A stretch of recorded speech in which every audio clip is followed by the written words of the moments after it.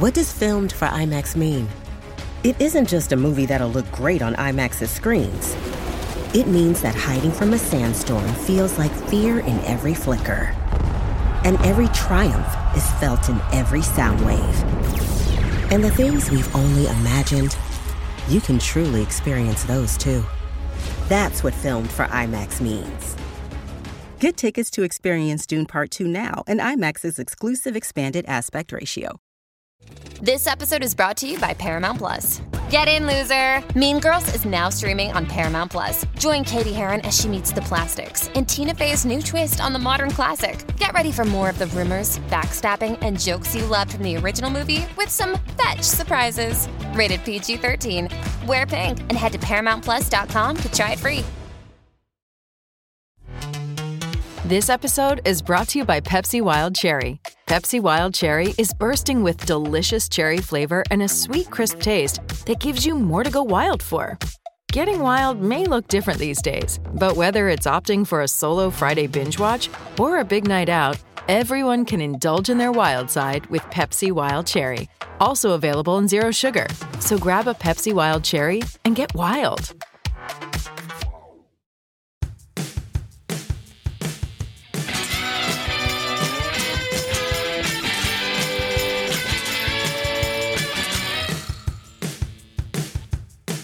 This is Patrick Prince, editor of Goldmine Magazine. Welcome back to the Goldmine Podcast. Today's guest will be Amy Fleisher Madden. She is the author of the book, an outstanding book, Negatives, a Photographic Archive of Emo, 1996 to 2006. Music history geeks will love this, and she defines emo in a very detailed way. In a way most authors could not, quite frankly. So anyway, we'll be back with Amy right after this.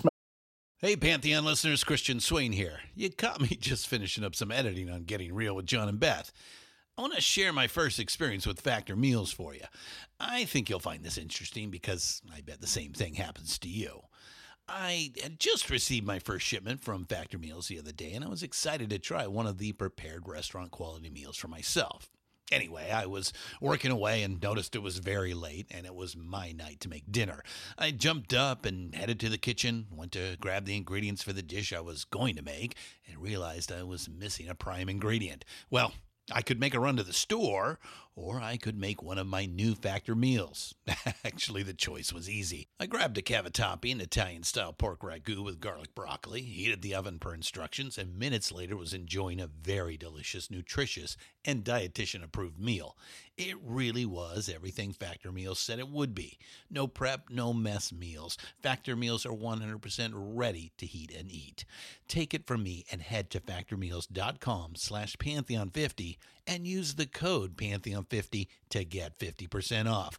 That's factormeals.com/Pantheon50 and use the code Pantheon50 to get 50% off. Message.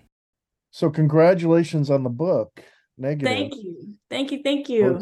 Photographic journey as well as essays. You know, how long did it take to put together all the photographers, all the, different writers, including yourself? It really took 3 years. I started it right before 2020, and it's a longer story. It started as a documentary, and Really? Okay. it morphed into the book once COVID happened, and I couldn't really do what I wanted to do with a documentary. And I was like, okay, it's a book. And I was a bit disappointed. I was excited to take a break from books. But the joke is it took 3 years or it took 25 years, because a lot of these photos, at least the ones that I took, I've been carrying them around since I was like 17 years old. So it's been a journey, that's for sure. You ever include some of them in your fanzine, which I want to get to? I probably didn't. The fanzine was so, fanzine-y, and I was so young. That's what's great about fanzines. Yeah. There might have been a couple of photos of mine in the fanzine now that I think about it. I think the last issue of it was a South Florida band called Shai Hulud. And I Mm. remember I shot them at this like super famous venue called Churchill's. And I remember that was on the cover. And I was like so proud that it was a local band on the cover at a local venue. But yeah, very, very small things happened in the zine. So just to get a background, you started the zine when you were 16. That's amazing. Fiddler Jones. Yeah. That's Um, very cool. I respect. I started a zine, not at 16, but right after high school. It was heavy metal though, not it was in the 80s. So I yeah. totally understand the whole vibe of wanting to capture the scene and to create this sort of community through a zine. Uh, Yeah. I don't think people, I don't even know if the zine mentality is still out there now because it's a different, maybe it's online. Um, but there was something great about, like you said, you would hand out zines to people at the clubs, and it was just more interpersonal, interactive, it seemed to me, when I was doing it. Like, I would get to talk to people and hang out with people, and then, it was a way of welcoming, like a welcome or introduction to them. So I totally get the zine thing, and then um, it turned into a record company, which is Yeah. quite amazing. I think the zine thing, when back in that time, I was promoting shows, I was booking shows. I used to call it like hand-to-hand combat Yeah, because you could walk up to somebody and engage in a conversation and hand exactly. something, either a flyer, like, please take this and like put it on your fridge or on your bulletin board, or like, here's a zine, or it's $1 or whatever. I think sometimes I charged $1. But it was a very like one-to-one connection. And I Right, have to tell you, a lot of the people that I met in that era in my life are still my friends. right. Like randomly meeting people when I was 15 years old at different concerts, and we're still friends. I think it exists today. It's just a different iteration of it. And I think it's all digital and social, which Right. makes me sad for the younger people coming up. But I think kids eventually do meet up when it's safe and whatnot. I hate that I have to say that. Right. Um, but I think people still connect. The weird thing is now people can connect on such a larger scale, but that like macro interaction is gone, you know? Yeah, that kind of takes away from it, right? It was Yeah. the local thing that made it so cool. Or you felt like you were part of a club, an exclusive club Oh that yeah. mainstream wasn't a part of, and that's what you loved about it. Yeah, it's like you had a secret. It's like, Yeah. oh, I'm a part of the secret club and regular people don't know about it. Like, and that's okay. And then with the record company, that started what, a year or so after the Yeah. fanzine. Yeah. Yeah. A year or so after, when I was still in high school, and it just made sense to me at the time. Looking back at it now, it's like that's crazy. um but at the time there were one or two local labels, and then there were smaller indie labels that I just worshipped. And it was like, well, why can't I do that? I can do that. Yeah. Like I can do that in my town. So it just seemed normal. Well, you found out that it was more complicated than okay. So You said much. that the first band, you said it flopped, but Oh yeah. it was a good experience though. It It wasn't was a huge. really good learning curve. And I feel there's probably some sort of like sports analogy here, where like you walk out on the field and you go to hit a home run and you just whiff. I think you have to fail a little bit. It's actually not great if you don't fail. Right, And in hindsight, the release was quote unquote a flop, but by standards of how many people actually went to shows in South Florida, like it did great. Like it was like you sold 100 copies. That's a lot. Like maybe 50 people go to a show here and there, so 100 is a lot. that must be collectible now. Those are the kind of Oh records yeah. usually collectible. They are. Yeah, I re-released it with the band a few years ago. My timeline's all funky from COVID brain. But it's like I think it was pre-pandemic, and we made new artwork and we put it up digitally for the first time ever, and just so people that never even heard it could hear it.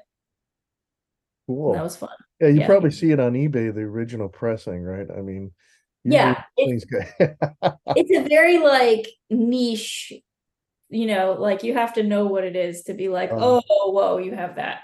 record collectors love that though. Yeah. Speaking of genres, to the uninitiated, sometimes I emo's hard to define. Would you agree with that? I mean, Uh I think it's near impossible. Um and I've tried to write about it like that exact statement. yeah, Emo is hard to define. I think I even say that in my intro to the book.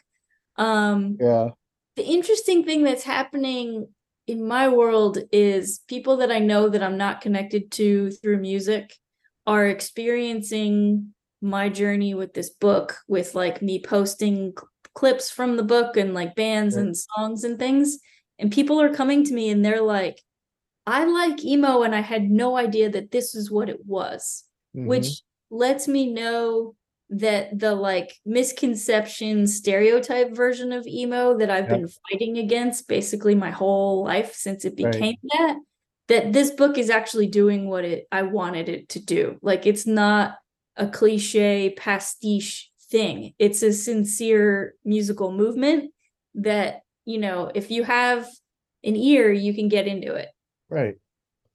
Now, if you go to a record store, a lot of those bands are filed under rock. But I remember Mhm. in the 2000s, there was in several stores sections Yeah. that would be say emo, you know, Yeah. and that's Well, if there were even sections for emo, there was one. It was right. a little bit touch and go there for a minute. Explain how the book is separated into second wave and third wave and why you decided to do that. Great question. So I feel like as the movement progressed, Mm, it got very difficult to put certain bands in the genre next to each other. Like if you put a second wave band next to like a third wave band that got much bigger and more produced and was visible on a grand scale, when you put them together it's very apples and oranges. yep. And a few people have asked why I haven't included the first wave, which is a great question too, but it wasn't my world. Like it was before my time, and I wasn't a participant and I wasn't a fan in it, and I didn't want to tell a story that wasn't mine to tell. So I started it where I felt confident in documenting. Hmm. Um, so the second wave starts on my clock, like at the tail end of 95. So we call it 96. And it goes right up until 99, 2000. And that's when the third wave starts and the genre moves much more into a pop direction and much more into like a rock direction. Mm, And there's some bands that transcend the waves, like Jimmy Eat World is a really great example of that, where they've been a band through the entire thing. Like they're not as early as a first wave band, but they were at the tail end of it, like with their first demos and whatnot. And if you follow them sonically, if you listen to tracks of Static Prevails, that's a second wave emo band. But then when you revisit them 5, 6 years later in the third wave, they're a third wave emo band, and they've kind of eclipsed the genre where they are a major rock band. They do play these huge tours, so the DNA is still there. But I just felt like it was a really interesting way to like move the camera around and like zoom in on just different eras to get a better look at things. right. I could see it now that you explained it like that. That's perfect. Oh, Now, cool. first wave, would you include, so would that be bands that were influential, you think, on the Yes. movement, or just now a band like, say, Helmet, would you include Helmet in it? Because they weren't really heavy metal. They were kind of like influenced by hardcore punk, but not heavy metal. It's kind of weird to, but I'm sure they influenced bands in emo For genre. sure. Well, that's why emo is so hard to define because 99% of bands, I think, other than I was about to say boy bands, but I think they might even fall into it.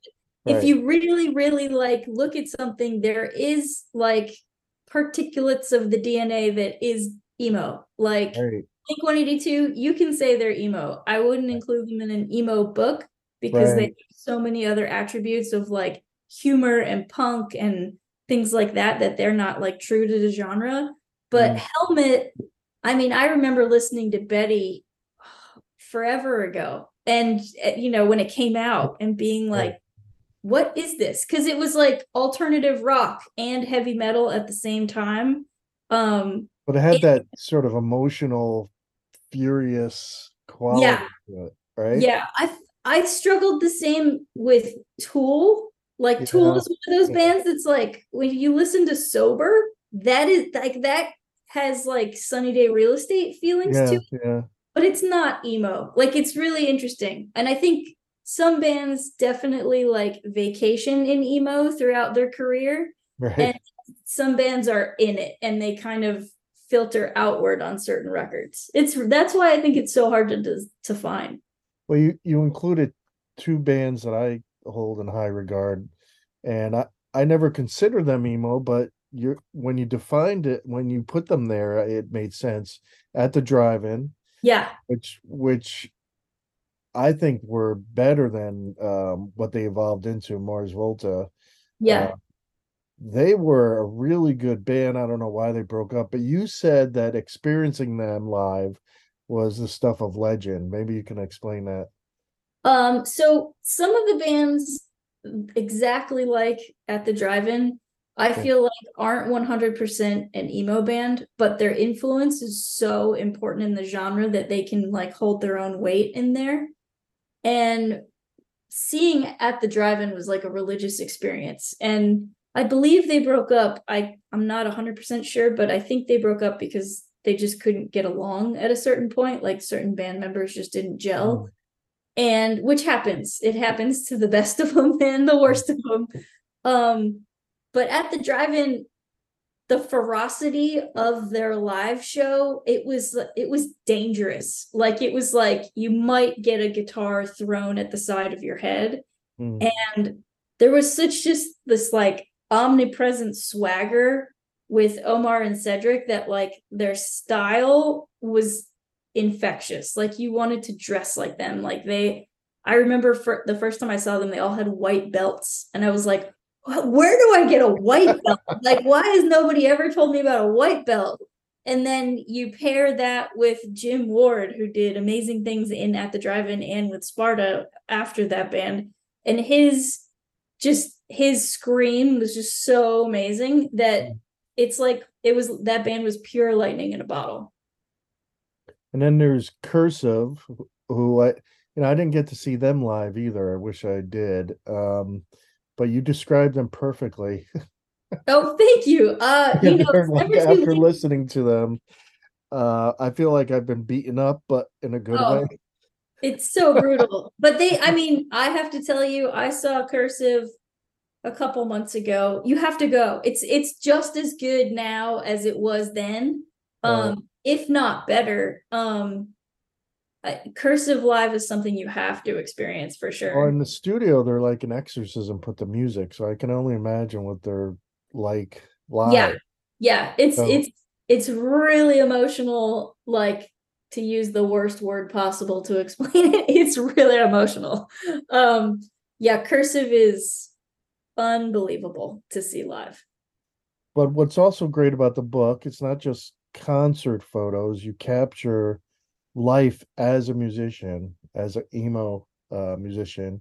And was it Gerard Way in the supermarket, Oh right? yeah. Of My Chemical Romance.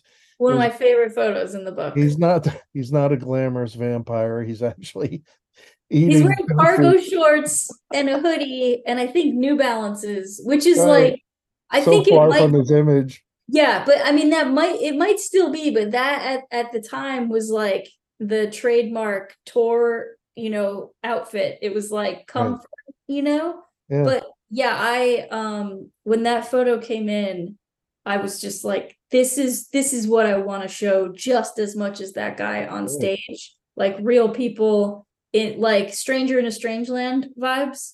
Right. I'm so glad that came through on your end. Who was the guy you took? You took a picture of someone. It was your photograph in the Badlands. Was that on, Oh, was that yeah. on tour? That was a pretty good one. Thank you. Yeah, that was when I was on tour with Saves the Day, and it was the last like tour ended the day before, and we were doing a crazy drive from Seattle back to New Jersey. And the band, I can't remember if they had stopped there before or they had always wanted to. It was one of those like bucket list things. They were like, we have to stop in the Badlands and we have to listen to Bruce Springsteen's Nebraska the whole way through. And I was like, okay, let's go. Like this sounds incredible. Like it's like, you have to take drugs and listen to Dark Side of the Moon. It was like that kind of, let's do this. And we got to the Badlands at the perfect moment. Like the sun was setting, it was golden hour. And the band members at the time of that iteration of the band were like so wonderful to be around. They were all these like meditative, contemplative, emotional, grown-up men. Mm. And I just remember we got there and we all just kind of separated and did our own thing and like felt the universe and then came back to each other. Yeah, I'm really glad you like that photo. That photo is super special to me.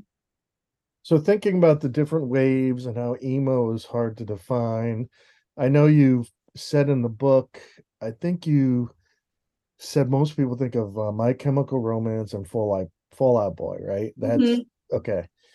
But so not just commercial success, not just the most popular band. How would you define an artist that perfectly captured emo and sound? Not just the most like the most popular person in high school, Yeah. Who did it Um, right in your eyes? Who did the it? most quintessential emo Yes, band. yes.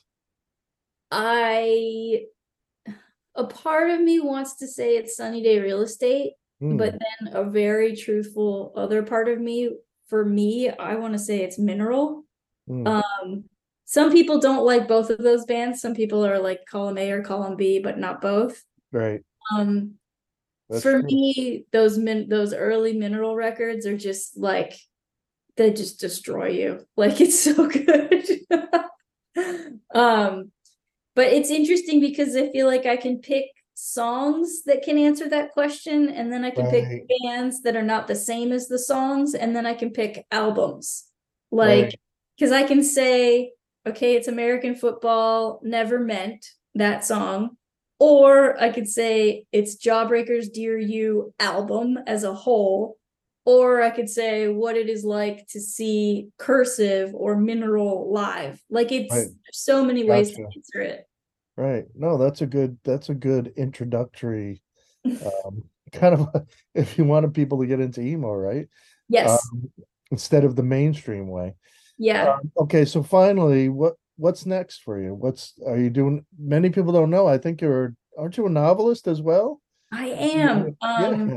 yeah. I Creative director, you know? um I have two other projects that I've been working on throughout the entire time, and it's kind of like in the theater how you don't say good luck, you say like break a leg. Like I'm learning in book world, at least for me, it's super helpful if I don't talk about projects until they're almost Gotcha. ready to come out into the world. Like because you never know what's going to happen with them. But I have two more book projects in the works. I don't know which will happen first or if things will shift and it'll be a different thing that I didn't even know existed yet that comes out before the other two. Hmm. I'm kind of feeling that I have to really pay attention to like signals that are given to me, like this is going to be the next thing. I can see it, it's coming. Okay, I have to push on that. because I do this thing where I work on too many things at the same time. Yeah. It's very like jazz and or ADHD, whichever you want to call it. But my brain is just like always going. So, but something will be next. I don't know exactly what yet. And projects, they start out as one idea and then they evolve. And you brought that to our attention with how Negatives started out as a documentary idea. Exactly. Yeah.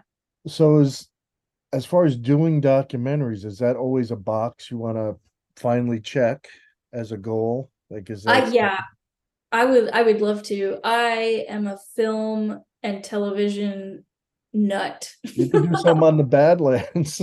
Oh my gosh. Listening to the album Oh my gosh. continuously, Nebraska. I mean, that's a short film right there. Yeah, So, exactly. yeah, no, I went to film school. I love everything visual. I would love to be in a visual space like that one day for sure. This depends on the right time, right? Right time, and what I'm learning most is like the right team, like who you do it with. Yeah, true. That's true. Yeah. Films and documentaries are more of a team project. Yeah. A massive collaboration. Don't really think about it that way sometimes. They give so much to the filmmaker, but especially with documentaries, but there's so much going on. So much. Thank you so much for taking the time to talk to Goldmine. Oh, this was such a treat. Thank you so much for really digging into the book. I love speaking with you. Again, congratulations. Thank you.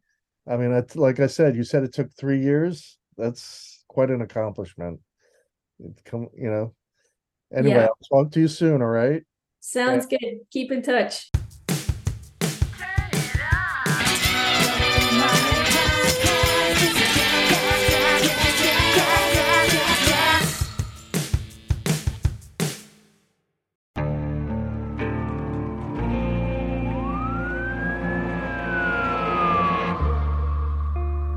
What would you do to achieve the American dream? The big house, the happy family, the money. 911, what's your emergency? Would you put in the hours? Would you take a big swing? What's the problem? What's the problem? Would you lie? Would you cheat? Were they shot? Were they shot? Would you kill? Yes. My mom is dead.